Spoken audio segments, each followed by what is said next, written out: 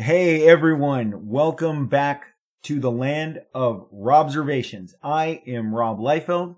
This is my joint that we share where we talk comics and pop culture and mostly comics and pop culture and everything that I have loved and consumed since my childhood that saw me create a lifelong addiction to comic books. And we have shared many times. I'll remind you, I started this journey in 1974, 75. That's when I started really getting into comic books, buying them, discovering that every 30 days a comic book was going to arrive on my spinner rack at the liquor store, the 7-Eleven, the market.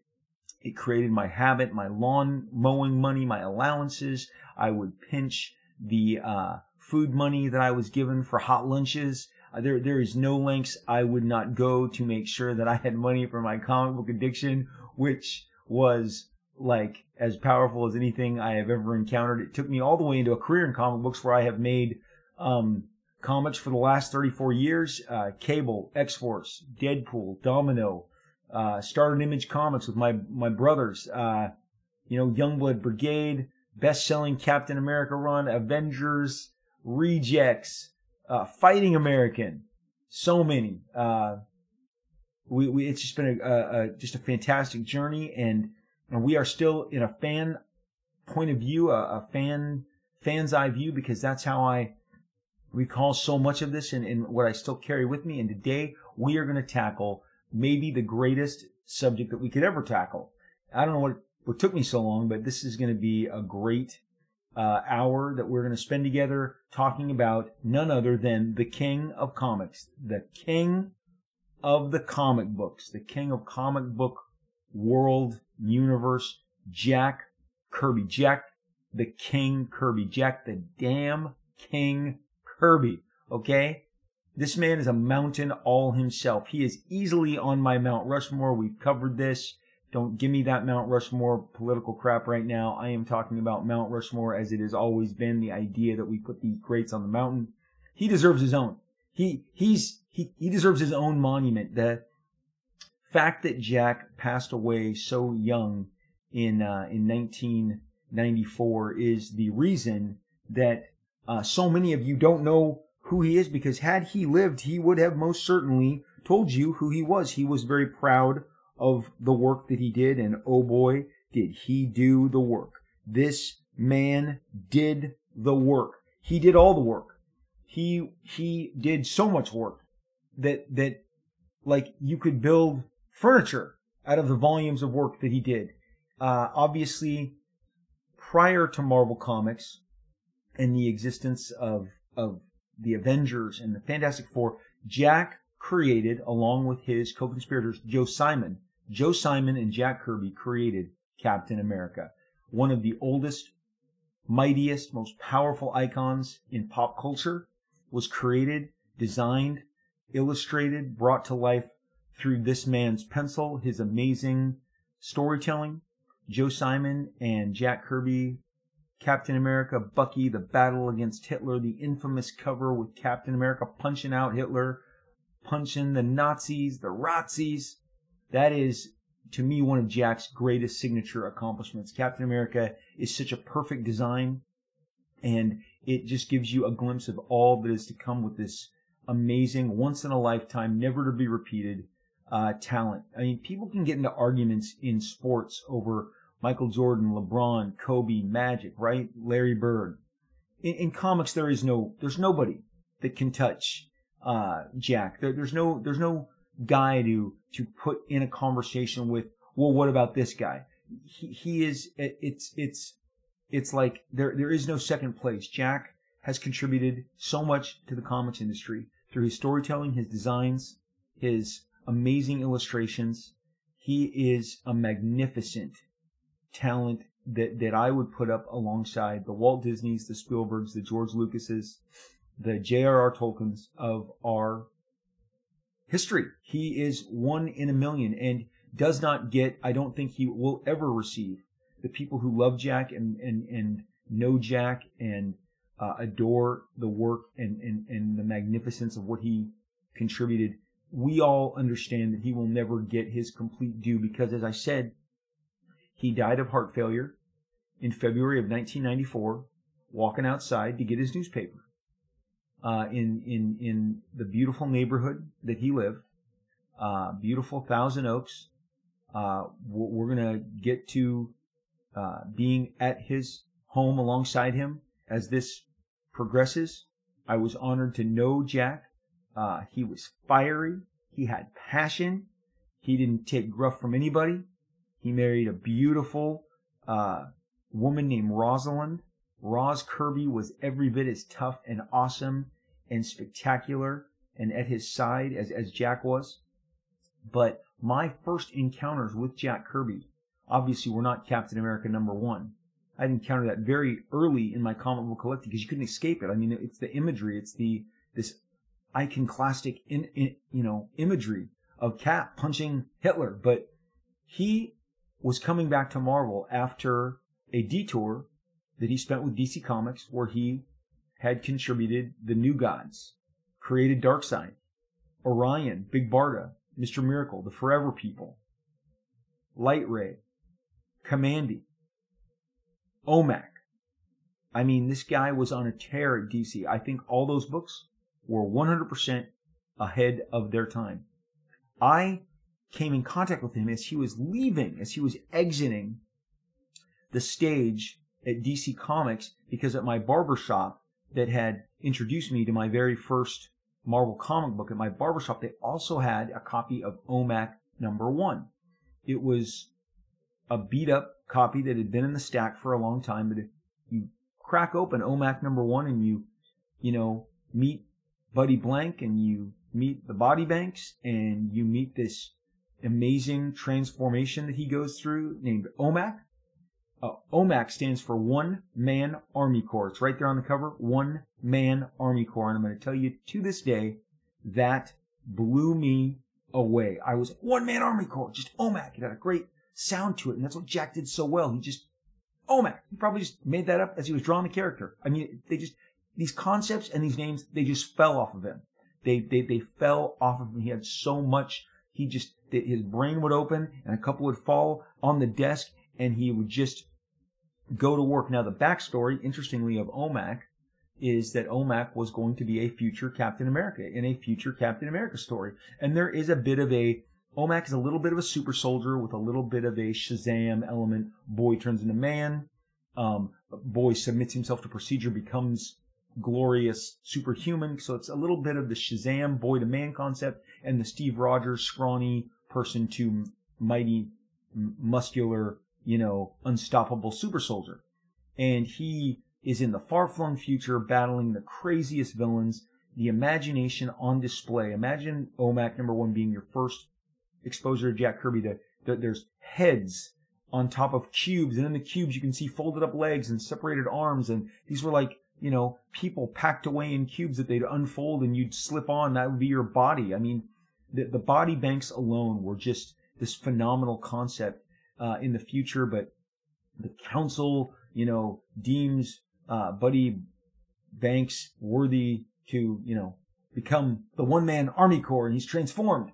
And I never look back as far as adoring that character. He has a giant mohawk. He's in orange and blue. He has silver gauntlets. He's just visually just like, give me more of this guy. I love OMAC. I love everyone's depiction of OMAC, but my favorite OMAC is Jack Kirby. You're like, I've never heard of OMAC. Someday you will. There is no doubt in my mind that someday you will.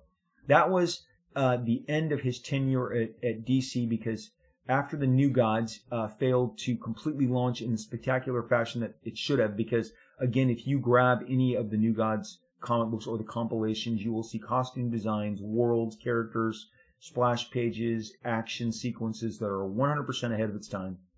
But it just wasn't its time. So New Gods and Mr. Miracle and Forever People didn't take in the way that DC had hoped. So they asked him, well, let's give us round 2. And round 2 was Kamandi the Demon.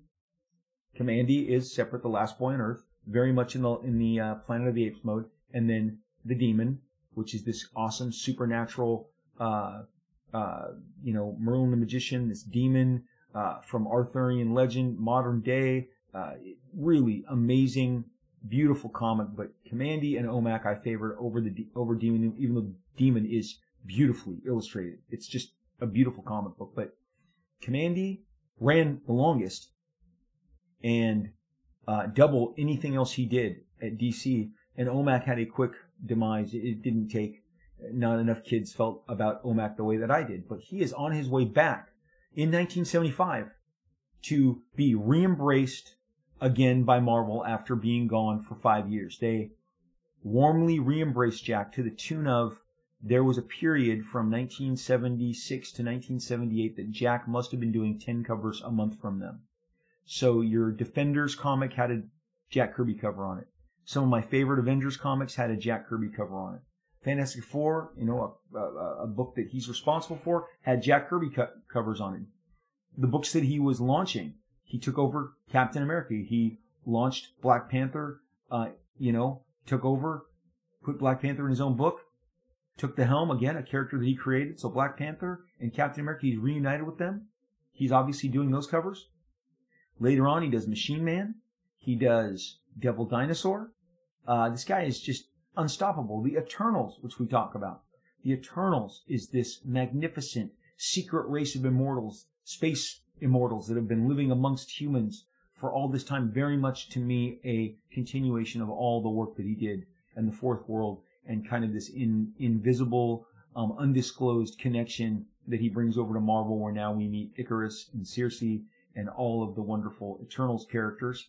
But the first thing he does, man, is he adapts Stanley Kubrick's 2001 A Space Odyssey.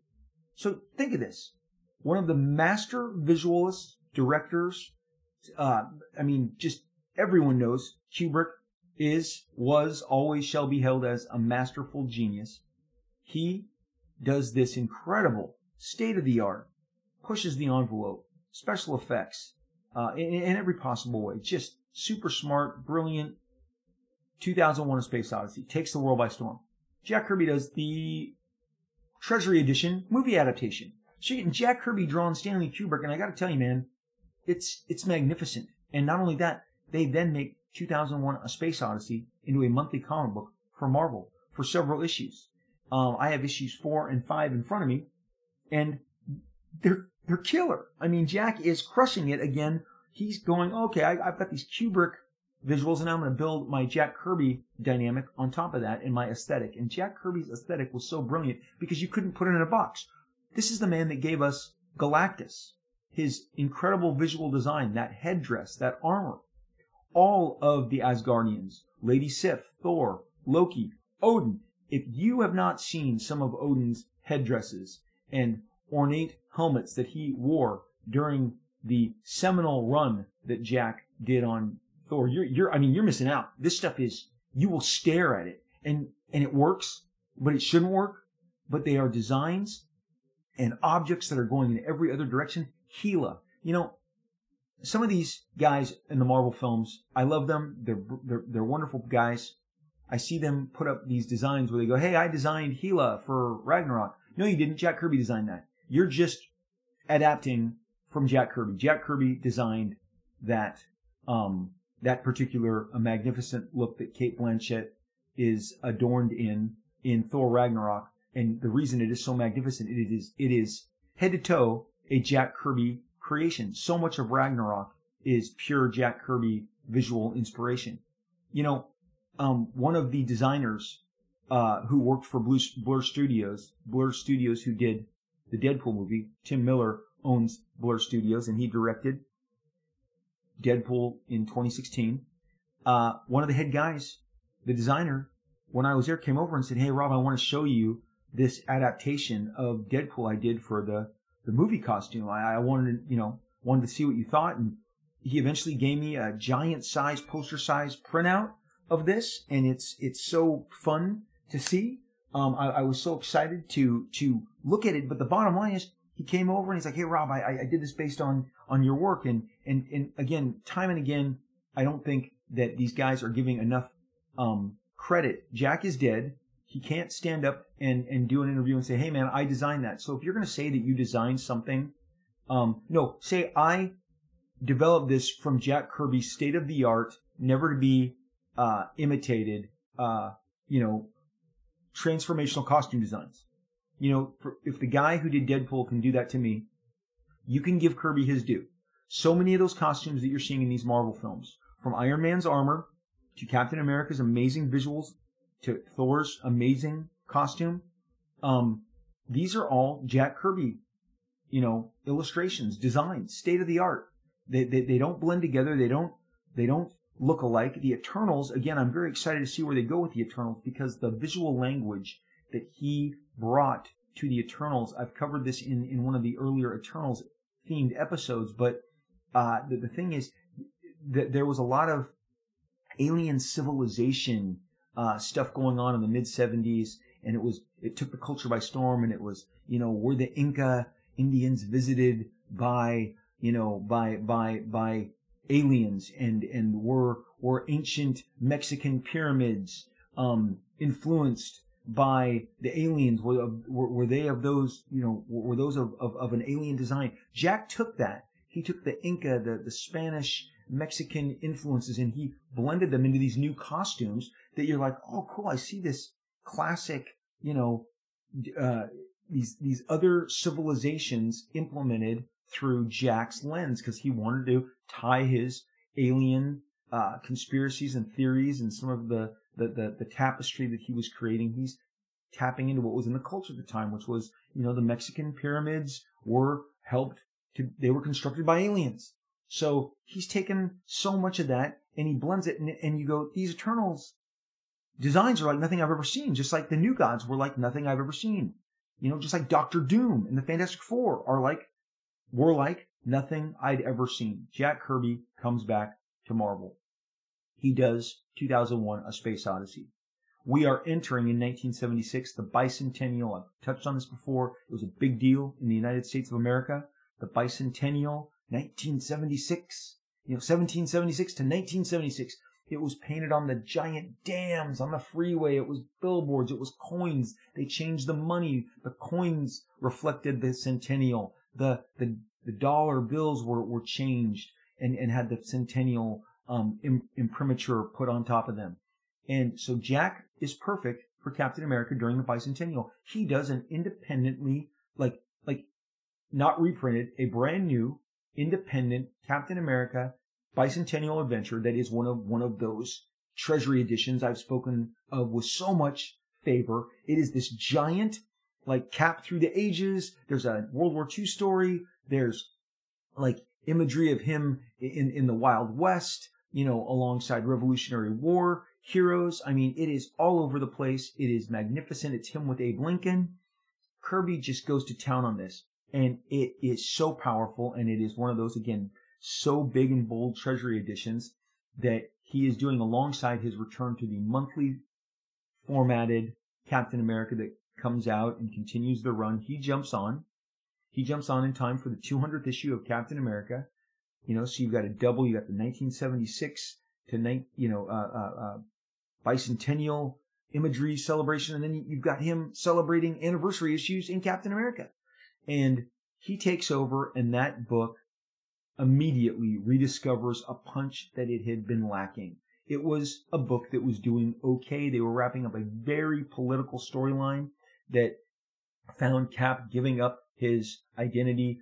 Steve Rogers donned a new, darker identity called Nomad. A young, untested kid took over the form and the costume of Captain America and got his butt whooped. And so eventually Nomad, Steve Rogers, because he was turning his back on America. It was 1970s, Vietnam War, Nixon. He rejected all of it. It was a very political book. It was entertaining to a certain point, but it was kind of preachy a little, but it was cool preachy, but still a little preachy. And then Jack comes on and goes, here, let me turn your, head upside down. And Jack gave us all these cool, new, amazing adventures. And Captain America and the Falcon and these giant, magnificent, new adventures of Cap. And again, the way Jack told a story, at this point, he was just emboldened. He knew exactly what he wanted to do and how to pull it off. And every page, every book had a splash page, and then it was followed immediately by a double splash page. And then you'd probably get another 2 splash pages inside the issue, because that's just how Jack wanted to roll. And then 6 4-panel pages in the middle, but then always finding its way back to some gigantic, major, kick-ass imagery, because Jack knew that he knew that you wanted to be rocked in your socks by the comic books that he was producing, and nobody did them better than Jack. They were bold. They were just action-packed, dynamic. These gigantic battles, fisticuffs. I mean, his fight scenes are still. I aspire myself, and I know so many of my peers aspire to generate the same excitement his visuals, would generate in Captain America and the Falcon. Issue 1, let me see what issue this is. This is issue 208. Issue 208. River of Death. This giant, the splash page is Cap walking over this swamp water, and there's this creepy red creature peering out over the rocks. And then what happens on the double page spread? I wish I could share this with you. Literally Marvel just printed in a 12 by 18 format hardcover Kirby Returns with excerpts of all his 1975 to 1979 work when he returned, the entire bodies of work. 3 issues of Cap, 3 issues of Devil Dinosaur, 3 issues of Black Panther. And this thing it's so heavy. It's so heavy to pick up, but the imagery is incredible. It's exactly how it was intended. It's like a supersized Treasury edition. And this giant red creature from the swamp is just throttling Cap with a punch to the face, pulling his arm behind him, and Cap is just feeling it. And of course, what happens afterwards? Cap and this thing are doing a giant battle in the swamp. They're trading blows, tossing each other into trees. And then later, some weird, villainous army ascends upon them. And what's Cap doing? He's blasting them with his shield, giant, kicking 10 guys off of him. This is what Jack excelled at. Cap was a giant action hero, and nobody depicted him better than the man who created him. And in Captain America's, in Jack Kirby with Captain America reunited, Cap in Jack's hands is just the boldest, most eye-popping visuals. And Arnim Zola, who's a weird guy with the head in the middle of his chest, Jack is depicting that. He is just teeing off on these pages, and every issue was just bold. He knew how to make just Cap stand out with that red, white, and blue. He knew how to throw that shield like nobody's business. So Cap was reignited, dynamic, no more political, Nixon, Watergate, Vietnam commentary. This is just Cap battling bad guys, battling armies alongside, the Falcon. And one of his covers, we've talked about comic book merchandise. Suddenly in every drugstore, in every 5 and dime store, that's what my mom would call them, the 5 and dime store. What we know today as CVS. But those used to be, there was one I went to called Rexall Drugstore. And they had Peachies. Peachies are folders that we would buy before the school year. So right now, if I was in 1976, if I was showing up to get my school supplies, I would see all these different notebooks and folders to put my papers in. Marvel had licensed a bunch of their comic book covers. One of them was a Jack Kirby cover from this run that I'm talking about in 1976 called Captain America and the Falcon, the Mad Bomb. Mad Bomb. Jack is drawing Cap just in full action mode, coming at you full figure, just fills up the cover. Everyone's screaming down below him. He's kind of jumping in the air towards you. Falcon's there. But that was a Peachy folder. And they would always take some panels from the comics, so you'd get 2 panels on each side slot inside the folder. But Jack's imagery was everywhere. At the same time, he takes over Black Panther. He comes back. He flexes. He just shows off the technological advances of Wakanda. So much of what you see in the Black Panther movie with all of the technological, advancement and evolution that Wakanda has greater than ours is a byproduct of Jack's imagination.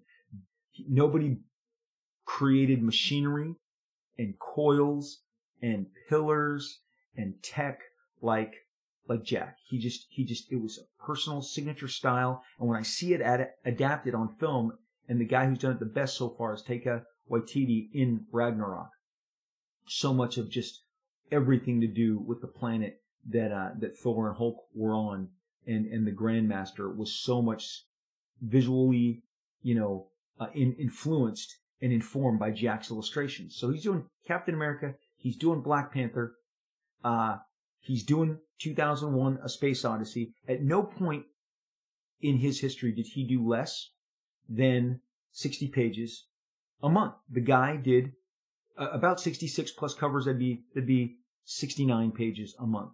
And then all the extra covers, the Defenders covers, the Avengers covers, the Champions covers.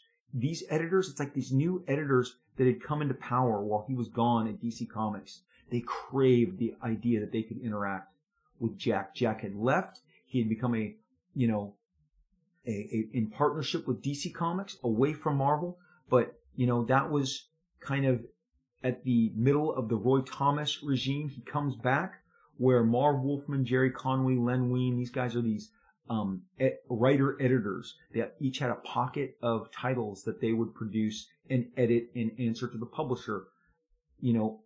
So Jerry Conway had a certain amount of books that he did. Marv Wolfman had a certain amount of books. And when Jim Shooter came into power, he said, we're done with that. We're not doing this writer-editor stuff. This is why, our books are missing their deadlines, is because these writer-editors aren't in a position to keep themselves accountable. And there's some truth in the truth, is in the results. A lot of the books were being late. Shooter came into power and got all the trains to run on time again. And, I think all these guys, from Shooter to Wolfman to Conway to Wein, they wanted to work with Jack. So they assigned him. Jack was doing Ghost Rider covers. If you've never seen them, they're magnificent. Jack Kirby does Ghost Rider. I think it's only 3 or 4 covers, inked by Al Milgrom, I believe. But they are fantastic. Again, bold imagery. Jack could do covers with the best of them. There are these Avengers covers just over my shoulder. Avengers 153, Avengers 154, Whizzer.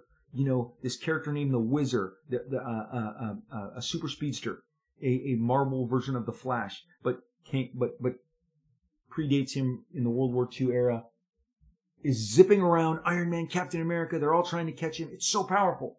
Another one has Attuma, Attuma. I'm not saying a tumor, like Arnold. It's Attuma. No, Attuma. Attuma is an underwater villain created by Jack back on his Fantastic Four run, a nemesis of Prince Namor, Submariner. He is taking on the Avengers. He's holding them, in his throngs. He's got them in his grasp, and there's Avengers heads overhead, the floating heads that Jack would do so well. Cap, Wonder Man, Scarlet Witch, and Iron Man are all floating heads up on top of the imagery. So they're kind of commenting on what's below. It's a classic comic book trope. It's so great. It's always fun to see it, and nobody did it better and with more style and with more panache than Mr. Jack the King Kirby. So he had so many of these amazing covers that he was knocking out while he was doing 69 pages a month. And again, when you'd ask Jack, why did you do 69 pages a month? Jack would be like, I had to pay the rent, kid. I had to pay the rent. And you know what? When he said that to me in 1990, it just struck me. I don't know if he's getting $15 a page, $20 a page, $30 a page, $40 a page. But if he does $3, if he does 3 pages a day, he's making at $40 a page. Let's say it was $40 a page. He's making $120 a day. If he's doing that 6 days a week, and then he's doing that 4 weeks, 4 weeks every month, he's making a good living in comics, as good as was available at the time. Now, Jack would exit after this and go into the world of animation and be behind some of your favorite Saturday morning cartoons. Thundarr the Barbarian, which came out in the early 80s, was just my favorite cartoon, was a standby immediate classic, again combining elements of Commandy with Planet of the Apes, with Conan, Star Wars.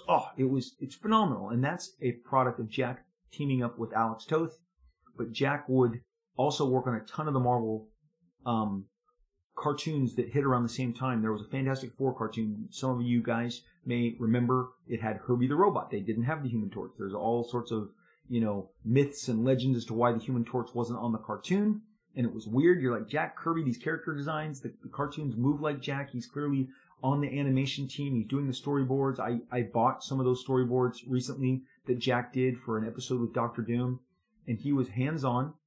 So whether it was Thundar, whether it was Fantastic Four, he would eventually go to animation. But during this time at Marvel, 3 pages a day minimum. Then all the covers, and let's say the covers were paying him $120 a page because they paid more for covers, right?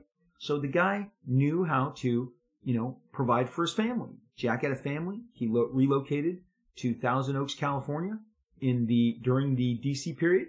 He got out of New York and relocated, made a beautiful life for himself, having seen the house that he lived in, having stood on the, edge of his property line and looking out high above the hills down upon Southern California. He had a great view. He had a just killer view. It's why you moved to California. High up in the hills. Spectacular, beautiful, beautiful pool. Really beautiful backyard. But what was so killer was the amazing view of the mountains and Southern California, the city of Los Angeles below him. He provided for his family, and he did it through a quantity of work that you never, ever, ever, and this is the other thing. You can say, Rob, 60 pages, man, so some of those may have been inconsistent. Not at all. Same line weights, detail. He never phoned it in. He didn't take a page off. Every page looks exactly the amount of detail as the page that preceded it, whether it was the Eternals, Captain America, Black Panther, 2001. They all look the same. They all had this threshold of quality. He never took a page off. He always delivered. Now in the 70s, he's doing battle at the time with all the new kids on the block. John Byrne is arriving. George Perez is taking power. Jim Starlin has happened. Frank Miller is coming. But still, Jack was undeterred. His pages were as powerful and as well laid out, and the blocking and the storytelling. He is a master director. On page, nobody did it better. There is not a shot that you ever go, he didn't hit that shot right. I learned so much from storytelling, about storytelling, from studying Jack Kirby. Partner in Image with me, Jim Valentino. We shared a studio for a brief period of time. And he said, Rob, you're trying to tell the story in too many panels. You're doing this because you see that George Perez do it and you're trying to emulate George Perez, but that's something that George does specifically for himself. You should look at the economy of storytelling that Jack Kirby provides. Look at this. In 4 panels and 6 panels, he gives you all the information. You're trying to do 10 panels on a page, and in my early work, I was indeed doing exactly that. And he said, Rob, you can do it more conscientiously with what you're putting on the page in the panel and make better choices and do it with an economy of storytelling and make the panels and each page more powerful as a result. You're trying to fit a storytelling style that is not personal to you. Go back to basics. No one's better at the basics. Jack Kirby is the king of basics. The tilted camera, the upshot, the low angle worm's eye view to make things more dramatic, the aerial eagle's eye view, the bird's eye view to give you more of an information dump. High up, you can get the positioning of people more on. Moving the camera in, close-ups on the face. When Cap springs into action, the camera's slightly tilted. It's not a straight-on shot.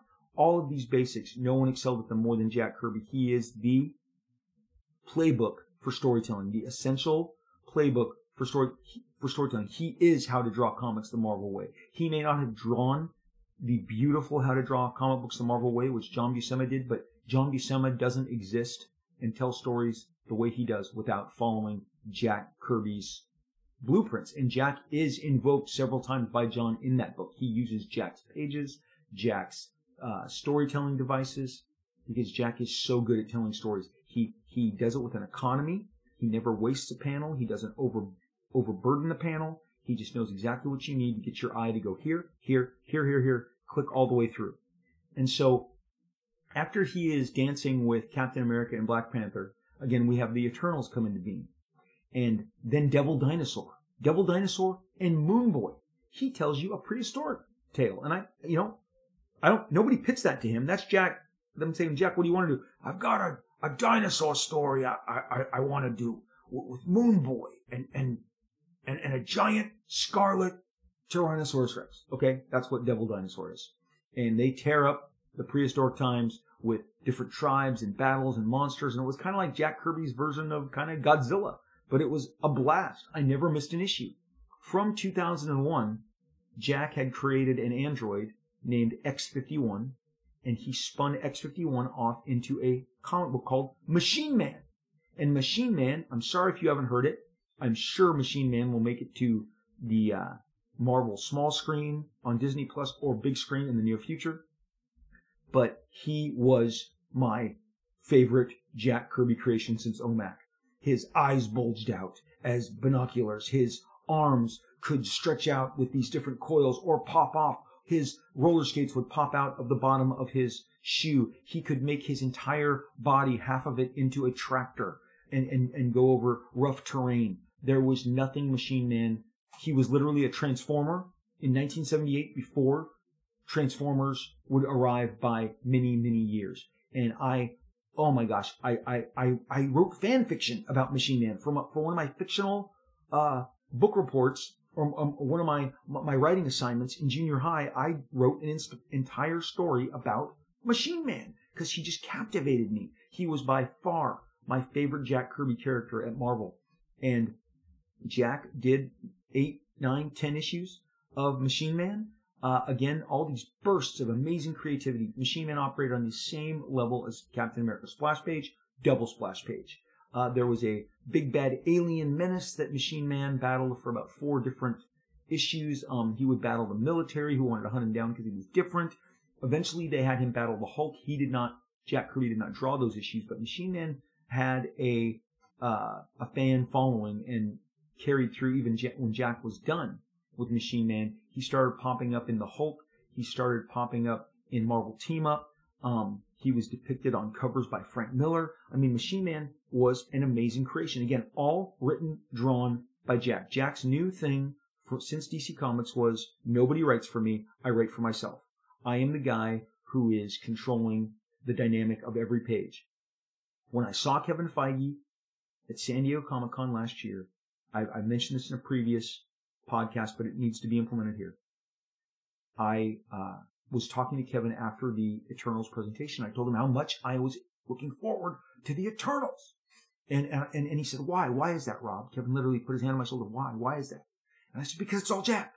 It's pure Jack. It's written, drawn, created, imagined, illustrated.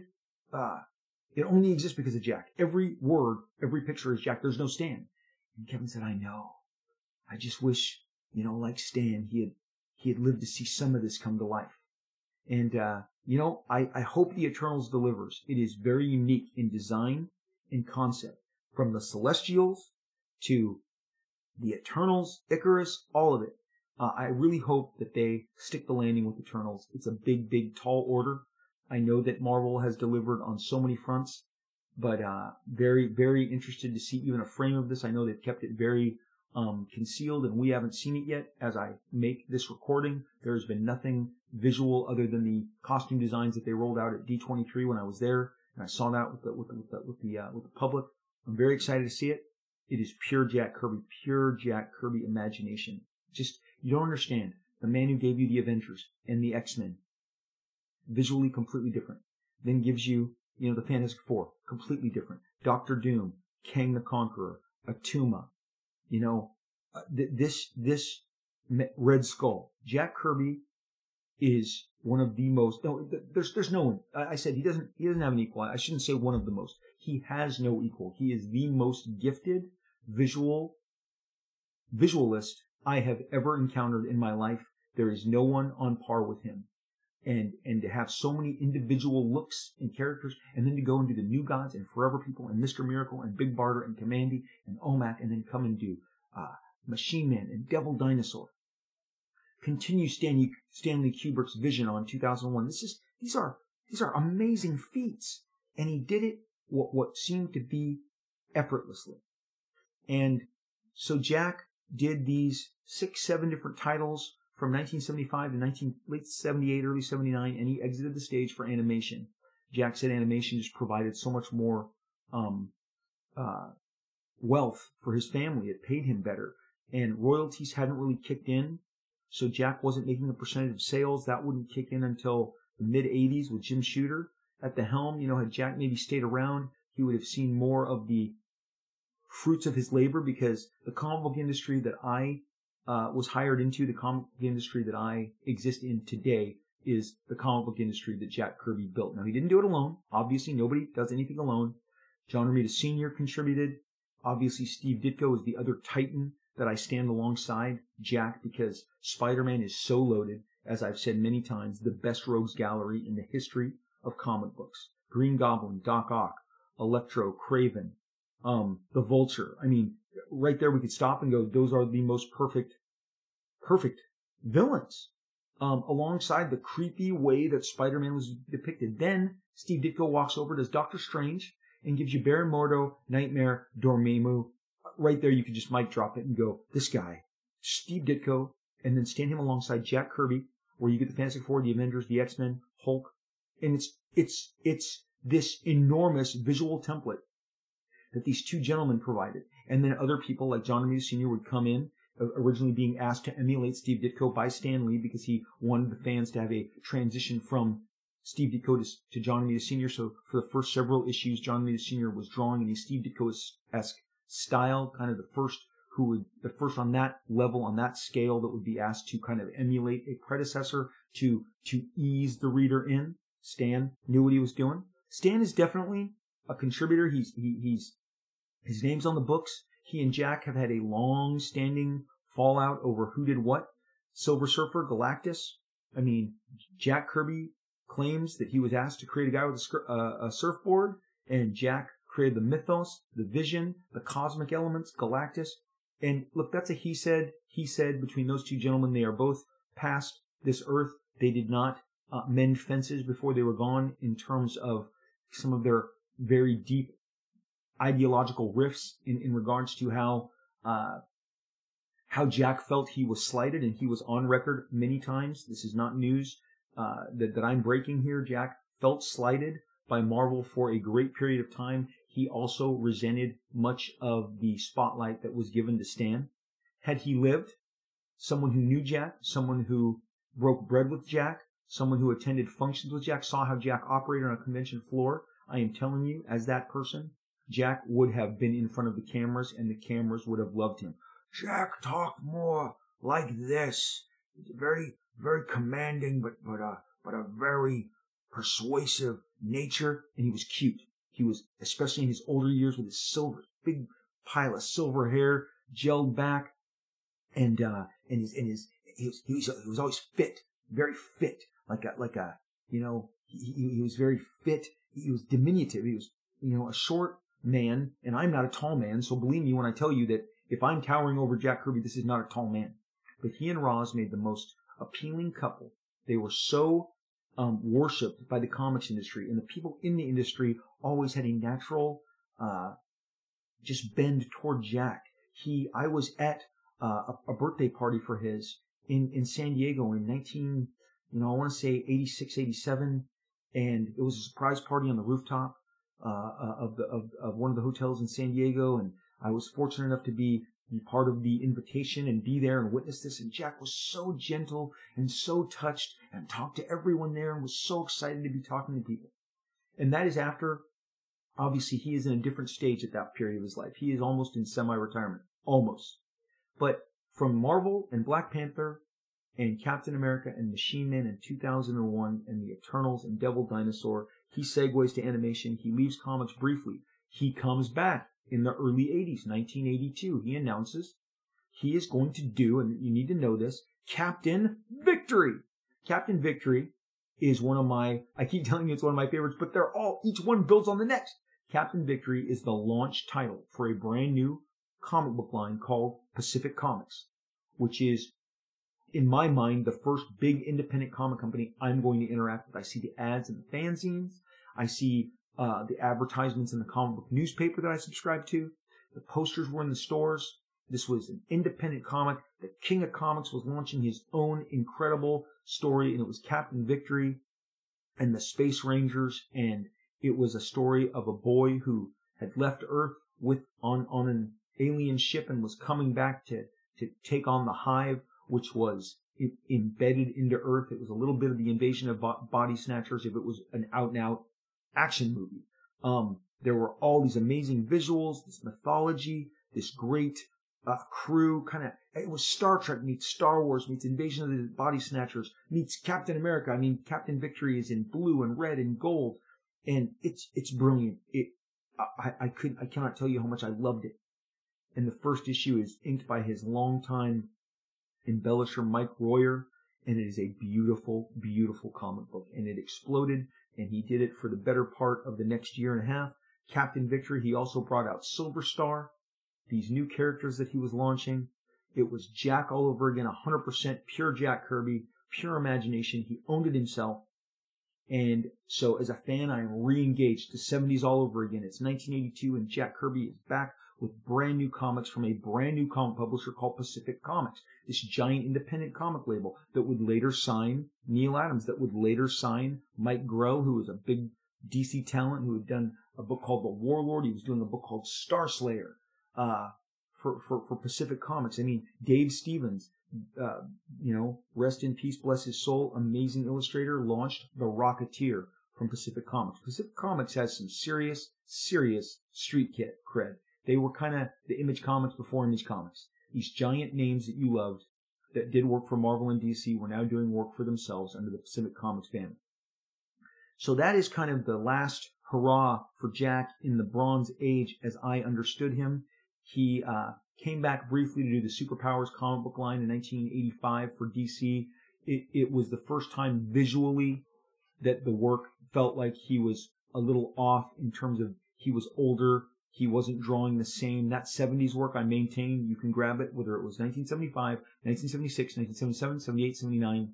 It all looked the same. Even the 82 Captain Victory work looked like the 70s work, which looked like the 60s work. It was refined. That 70s stuff is my favorite Jack stuff. Like I said, he knew how he wanted to tell the stories. The splashes, the double page splashes, the tempo of the stories. It was the way he hits you in the face. Here's a splash page. Here's a double page splash. Punching you in the face. Grabbing you. Engaging you. Action, adventure, imagination, technology like you've never seen. Jack becomes an elder statesman. He is celebrated all across the comics universe. He also does a Silver Surfer standalone graphic novel that is a paperback book sold in bookstores, and I got mine in the library and wore it out. Silver Surfer standalone, brilliant story that has a painted cover by Bob Larkin. This came out at that same time. Jack was so productive. But I am breaking into comics in the 80s. 87, I start working in comic books. I'm out of high school for 1 year. I get hired. I am producing comics. I am on the convention circuit. Now I am sitting in the sections where the artists are, where somebody like a Jack Kirby is.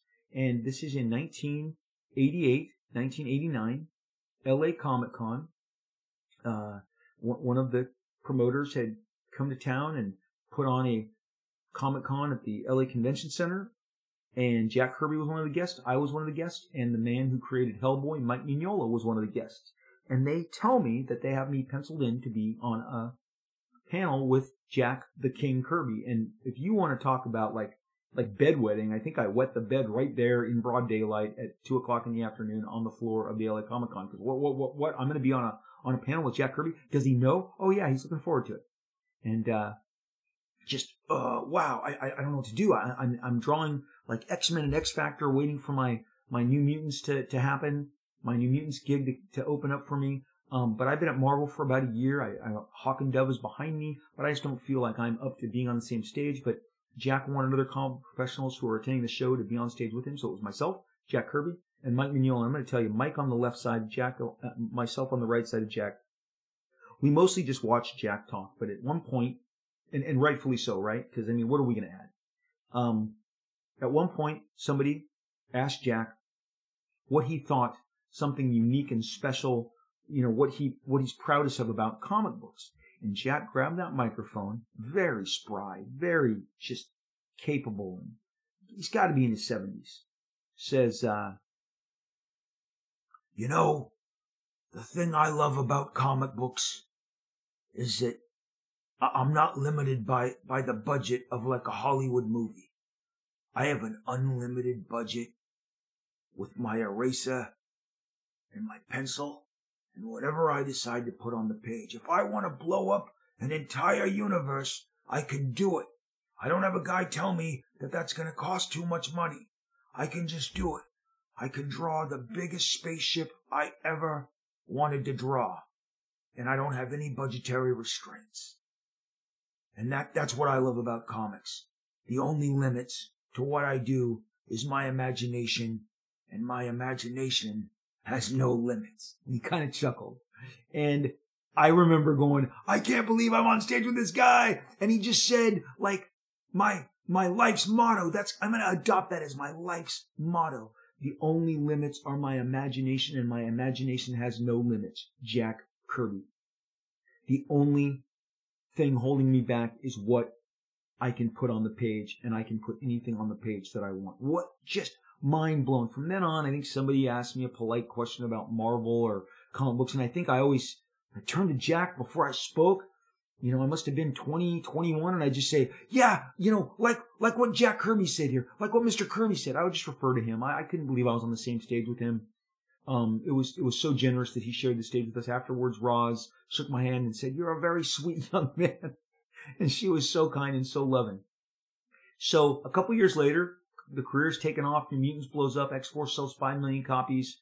It is clear that I need to take the Pacific Comics Jack Kirby Captain Victory route. Because here's the thing.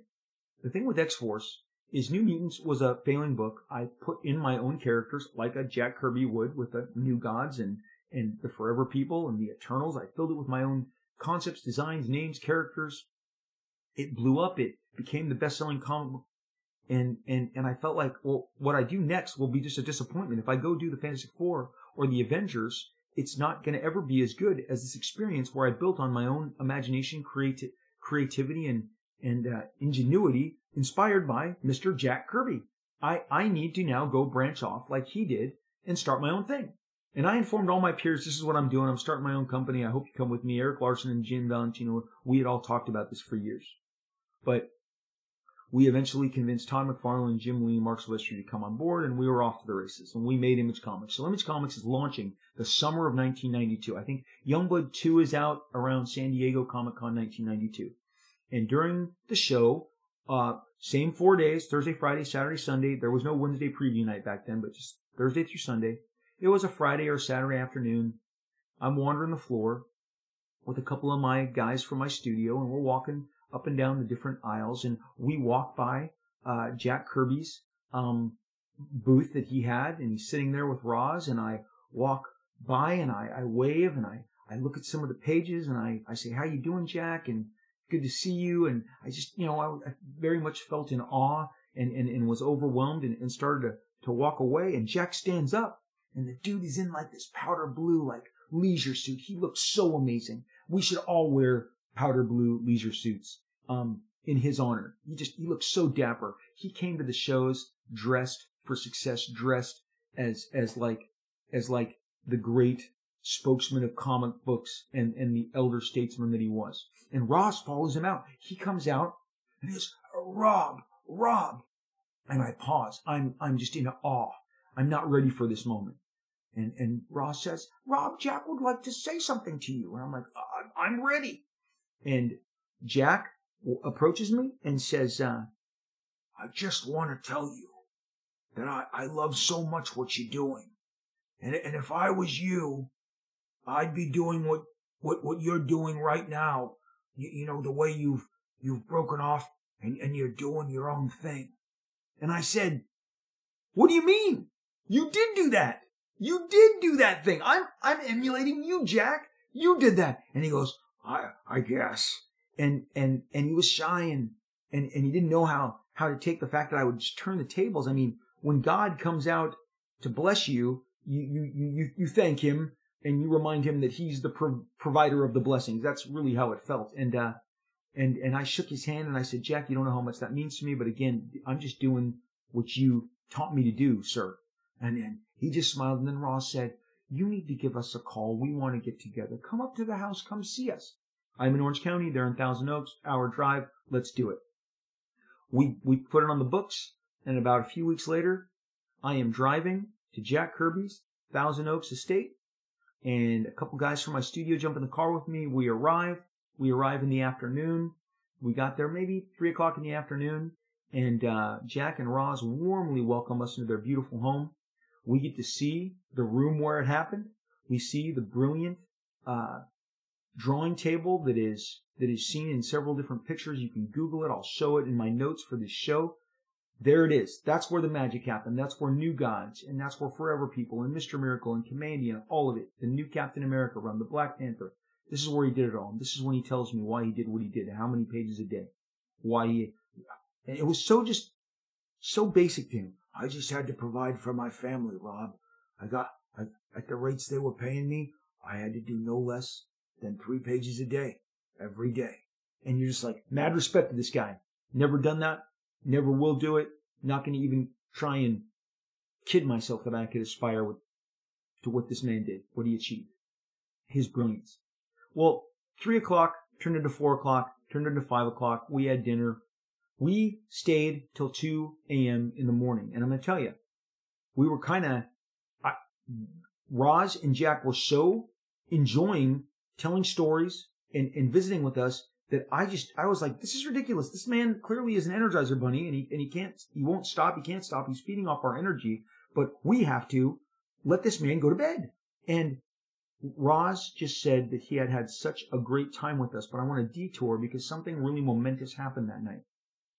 I had come with some money to buy some artwork. I was told by Roz that if I wanted to look at some of the books that Jack had, that he had some original art, he would be open to selling them to me. So there was a side room, a den. Clearly what was once a den had been converted into just where they have all the artwork. And there was a bed and a dresser. And then there was a closet open with a giant dresser with all these different drawers. There were envelopes on the bed. They had probably prepared to put them out. But there were entire issues of Mr. Miracle, of New Gods, of Kamandi, of OMAC. And I had rifled through. I just couldn't believe I could look through this stuff. So I carefully pulled them out of all the envelopes. I looked through all the different 11 by 17 pages. And after each one, I'd say, oh my gosh, Roz, are you sure? Is this available? She'd say, that's available. I'd look through an issue of Mr. Miracle. I couldn't believe, oh my gosh, splash page, total splash page, all of it. That's available. So it was this amazing dance with all this artwork, and I was able to leave with several issues worth of artwork and happy to pay whatever Miss Roz Kirby asked me.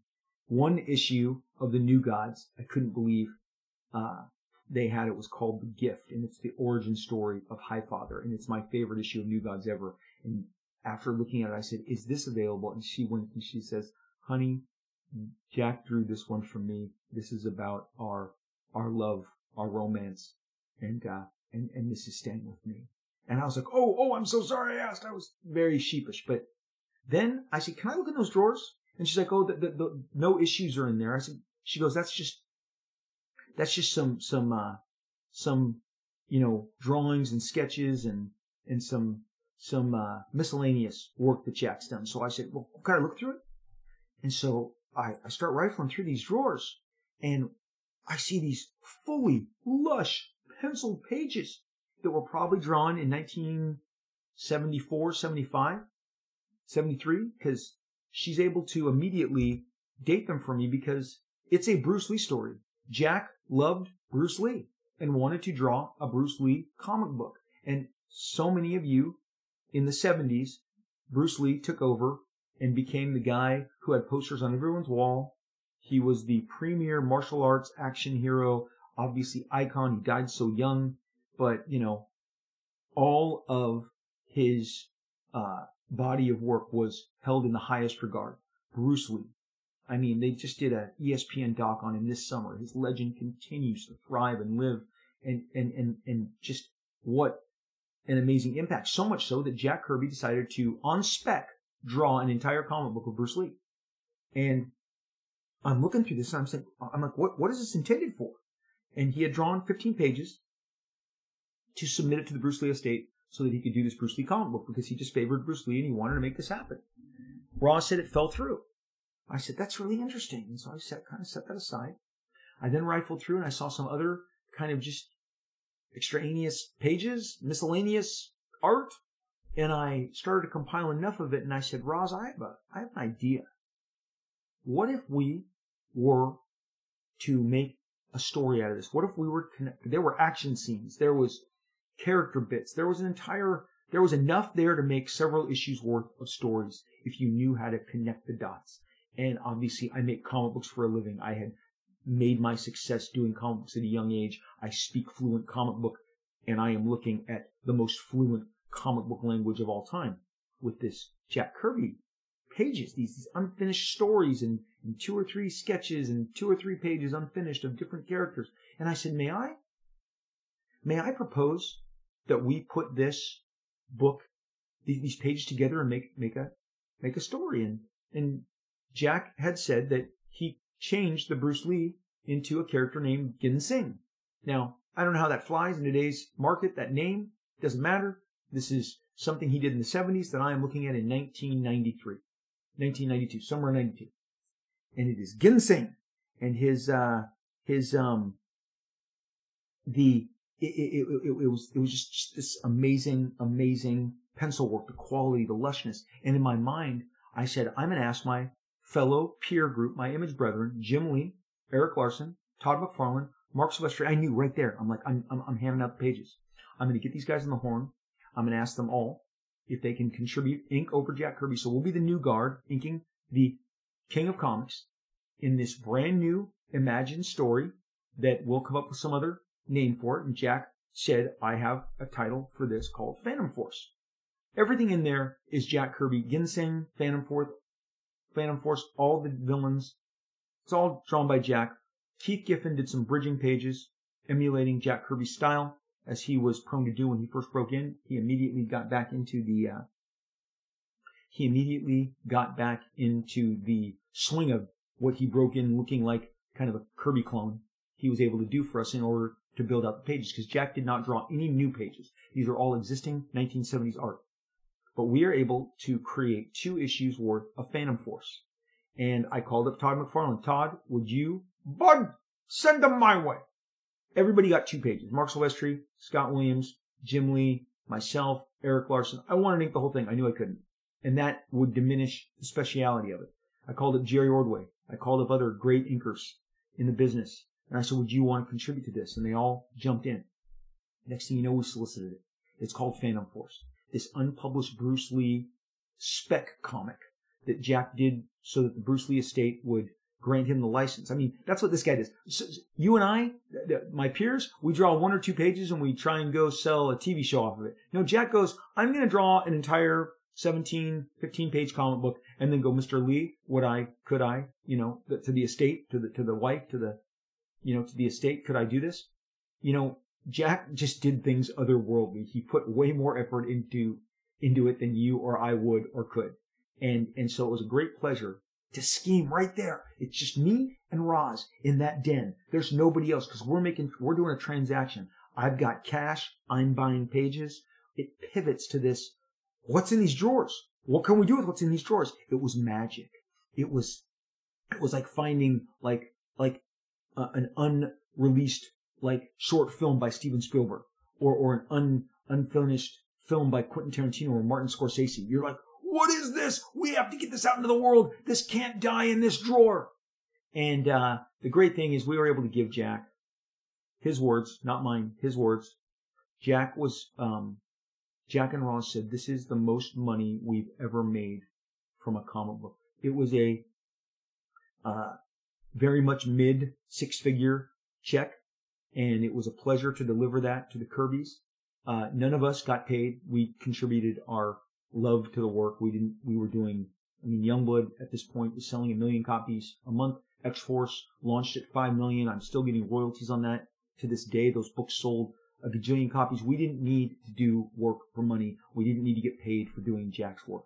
We all approached those pages. I found my very crisp 11x17 Xerox pages of the whole job the other day. I was looking at Todd's inks on him, Jim's inks on him, Mark Silvestri's inks on him, Eric's inks on him, my own inks, and just reliving the magic of what that felt like. And believe you me, when I dipped my quill into my bottle of India ink before I applied the first stroke on that page, I was like, oh boy, this is like momentous. I'm about to ink over God.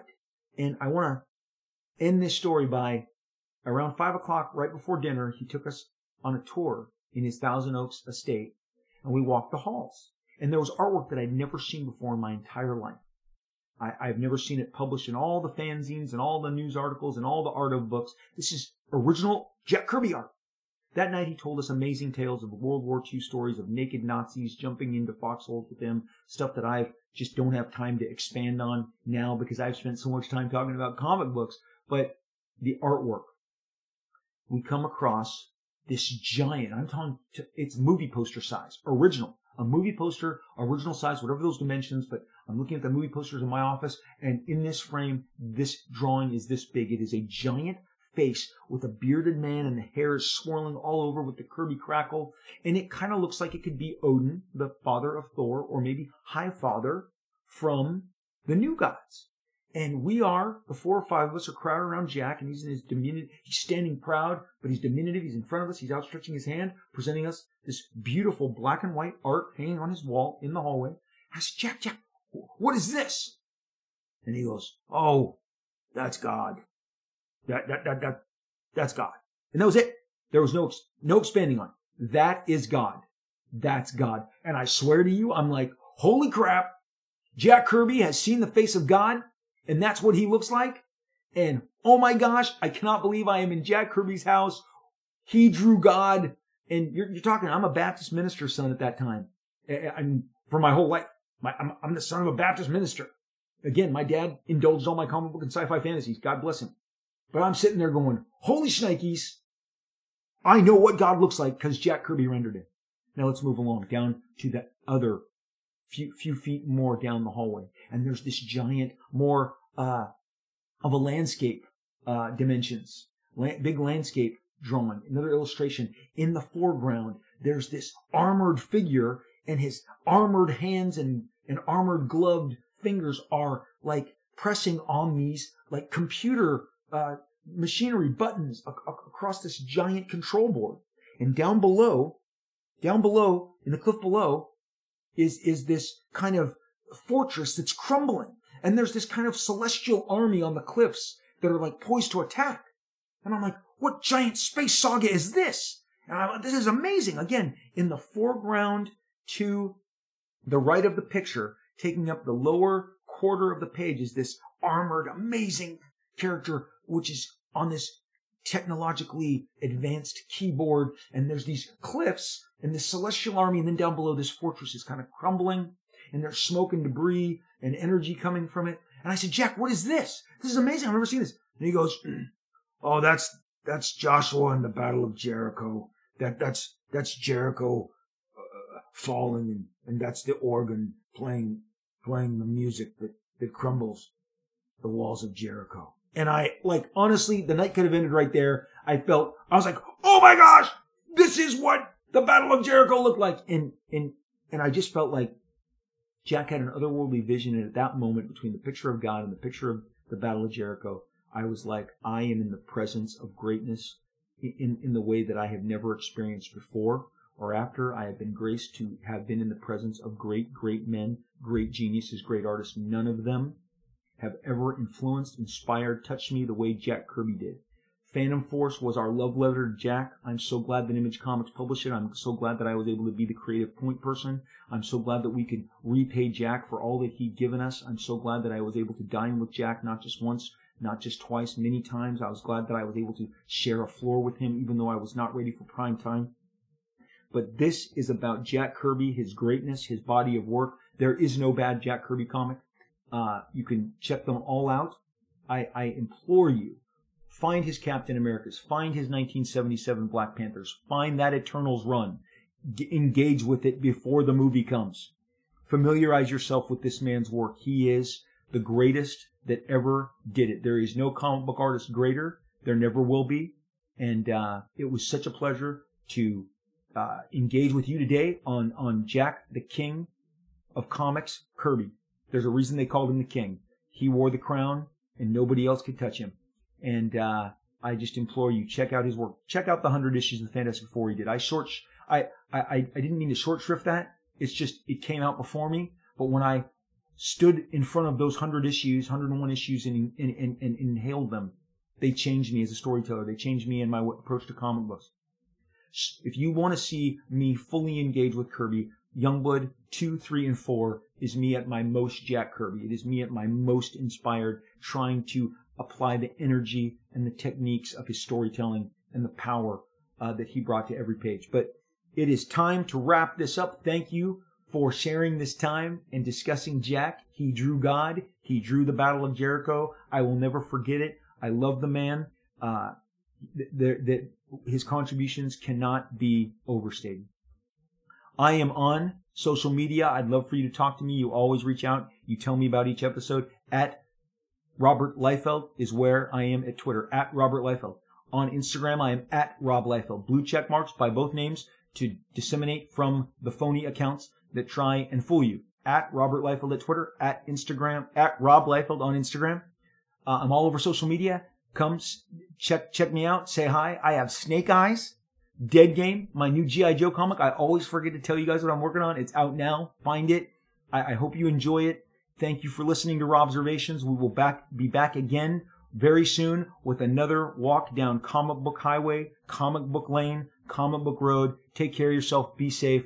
We will talk soon.